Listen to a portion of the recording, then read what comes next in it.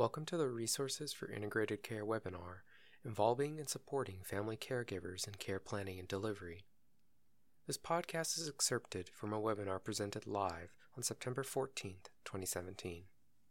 In this podcast, Alison DeBecca, nurse practitioner and instructor at Baylor College of Medicine, discusses assessing caregivers' readiness to learn.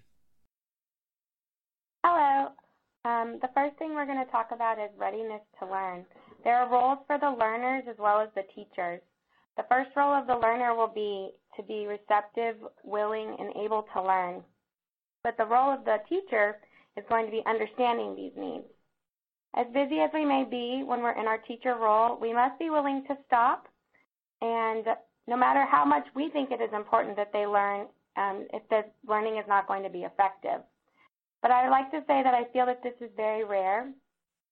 I would like to say that I feel like this is going to be very rare, and there's rarely a time when there isn't something that a learner can take on. Finally, we have to remember that timing is everything, and this is very true in teaching. We need to make sure that the physical and psychological comfort is assessed to start with, and making sure that this is the right time to teach patients. Make sure that we're not wasting not only our time nor theirs. Next slide. So we can use the mnemonic PEAK for this assessment. First would be for physical readiness. As we heard about earlier, is the task that we're asking caregivers to complete going to be affected by the caregiver's height, weight, age difference, the physical demands of a bedbound or totally dependent care recipient can be daunting. That would lead us to E, the emotional readiness. We're going to talk about in a minute the support system of the care recipients. And does the caregiver have a large support system, a small support system? Do they have anxiety of their own?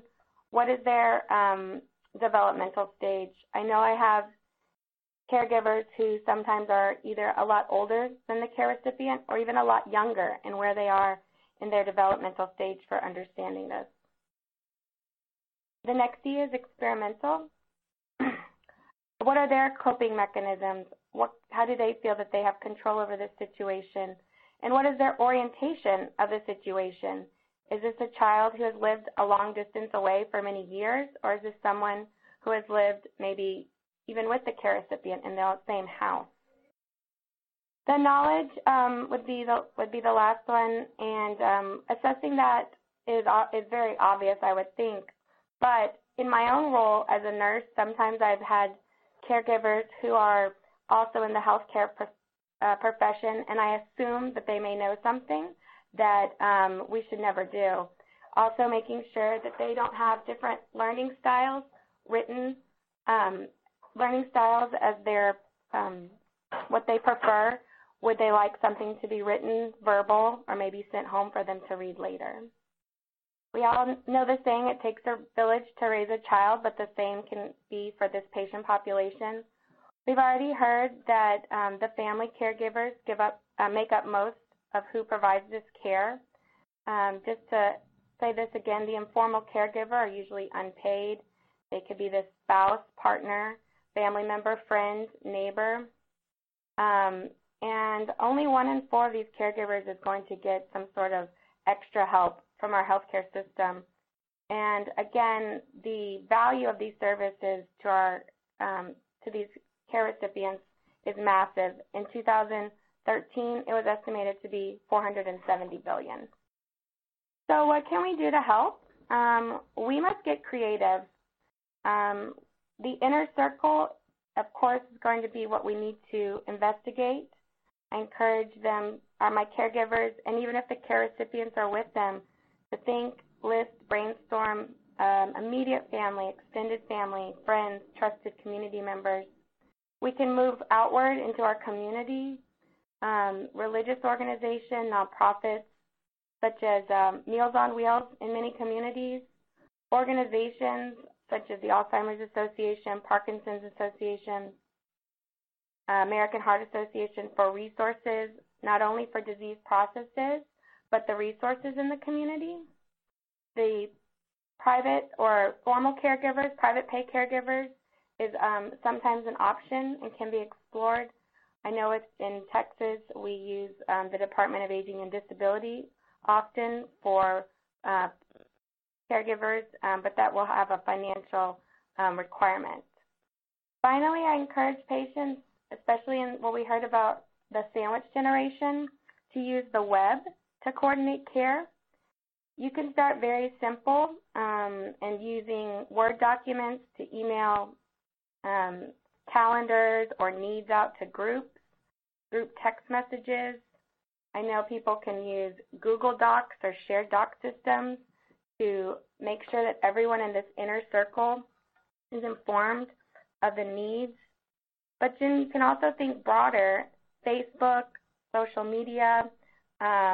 There's a lot of support groups out there.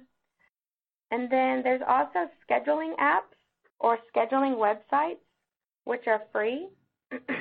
And this really helps coordinate a group to be on the same page about the needs. These are 2 online resources that I have recommended and have also used personally. On these, there's usually a care coordinator who sets up the website, and you can put, for example, on the Lotus Helping Hands, you can put requests for someone to drive the care recipient, make meals, put special occasions so that everyone's aware of. And I know the Lotus the Lotus Helping Hands has an app as well. So with these websites and just in general, we need to have a leader, a coordinator, a ringmaster, someone who's in charge and someone who's going to make decisions. And Fiona's going to speak to that in just a little bit. But I think it's important to note, is this decision maker going to be present and available? Is this person going to have the ability to use the phone, email, the web to coordinate the help needed? For example, let's say the head of a family is an elderly wife and the care recipient is the husband. Can she coordinate all of this? Or maybe is there a daughter or a son that would be better able to handle this task? And this person should be able to be the delegator. Finally, speaking to this leader or coordinator and giving realistic expectations is, I think, very important. There was a caregiver survey from AARP, and they asked caregivers to identify the main problem with the person they were caring for. And the number 1 response was old age. So these caregivers didn't know the exact disease process they were taking care of. For example, if a patient is diagnosed with early dementia and their life expectancy may be 10 years, this might have financial impact to decisions that they make. Or if there's a progressing neurological disease and the family sees or the caregivers see that the patient's walking now, they might not understand that they may need assisted devices, mobility aids in the future. So if the caregivers are trying to decide where this person should age, and one family member has a first-floor house with a bedroom and a bathroom that's easily accessible, and another family member has a second-story townhome, if they understand that these future needs may change, they may better make decisions now. This is just a very brief case study of a 92-year-old I take care of who has Alzheimer's dementia. She had a pelvic fracture and has a history of extreme anxiety. She has 6 sons and 1 daughter, and she's lived with the daughter for many years. The daughter's also a small business owner, so she usually wasn't present for my appointments, but she is the primary decision maker. So while she would set up a schedule for her family to take care of the patient, even though I would be with the brothers or a sister-in-law during my visits, I always knew that I needed to call and check with the daughter, the primary caregiver, the primary decision maker, and the leader. When this burden for 24/7 care became too great, they were able to pool money and send patients to a respite care 2 or 3 times a week. Next slide. And this leads us to different support systems for our caregivers. Respite care was one of them. I spoke earlier of the Alzheimer's Association, Parkinson's, American Heart Association. Not only do they have information about the disease processes, but they often have education and training programs. They have support groups. And I know in our area, in Houston, the Alzheimer's Association, they even have classes for the care recipients to attend while the caregivers go to support groups or to training classes. There's also home modifications that often can be provided by churches or Boy Scouts, transportation. I know we have a van service in our area that we help coordinate or set up our patients with. And then I'd also like to speak about family meetings. I know this can be very time-consuming, but these can give you big rewards by finding out the leader, making sure everyone's on the same page. And in these family meetings, you may find that there's different cultural expectations of aging that might come up that you didn't know about before. In the August 2017 Gerontologist, there was a study done that showed that while African American and Latinos may expect less age-related functional decline, Koreans and Chinese cultures usually expect more age-related functional decline. So there can be a difference in perspective in that can come out when doing these assessments.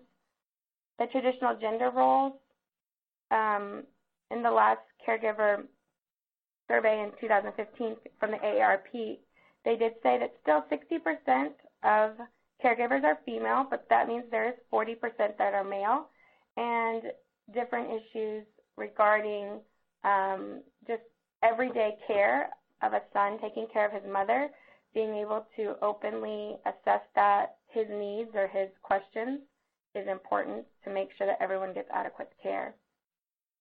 I do house calls, and so I see multi-generational living probably more often than in a clinic setting. I think it's great. We all know that children do better when they're living with their grandparents, and there's many rewards from that, as well as from the grandparents. But there is a safety assessment that I think is important to bring up, meaning children around different equipment and medication, making sure that it's secure and safe, and also fall risks, toys, things that are out, making sure the care recipient is in a safe environment as well. We heard about perceptions. I just would like to speak about perceptions of placement. Again, open-ended questions is always good. How has previous family members or close friends aged?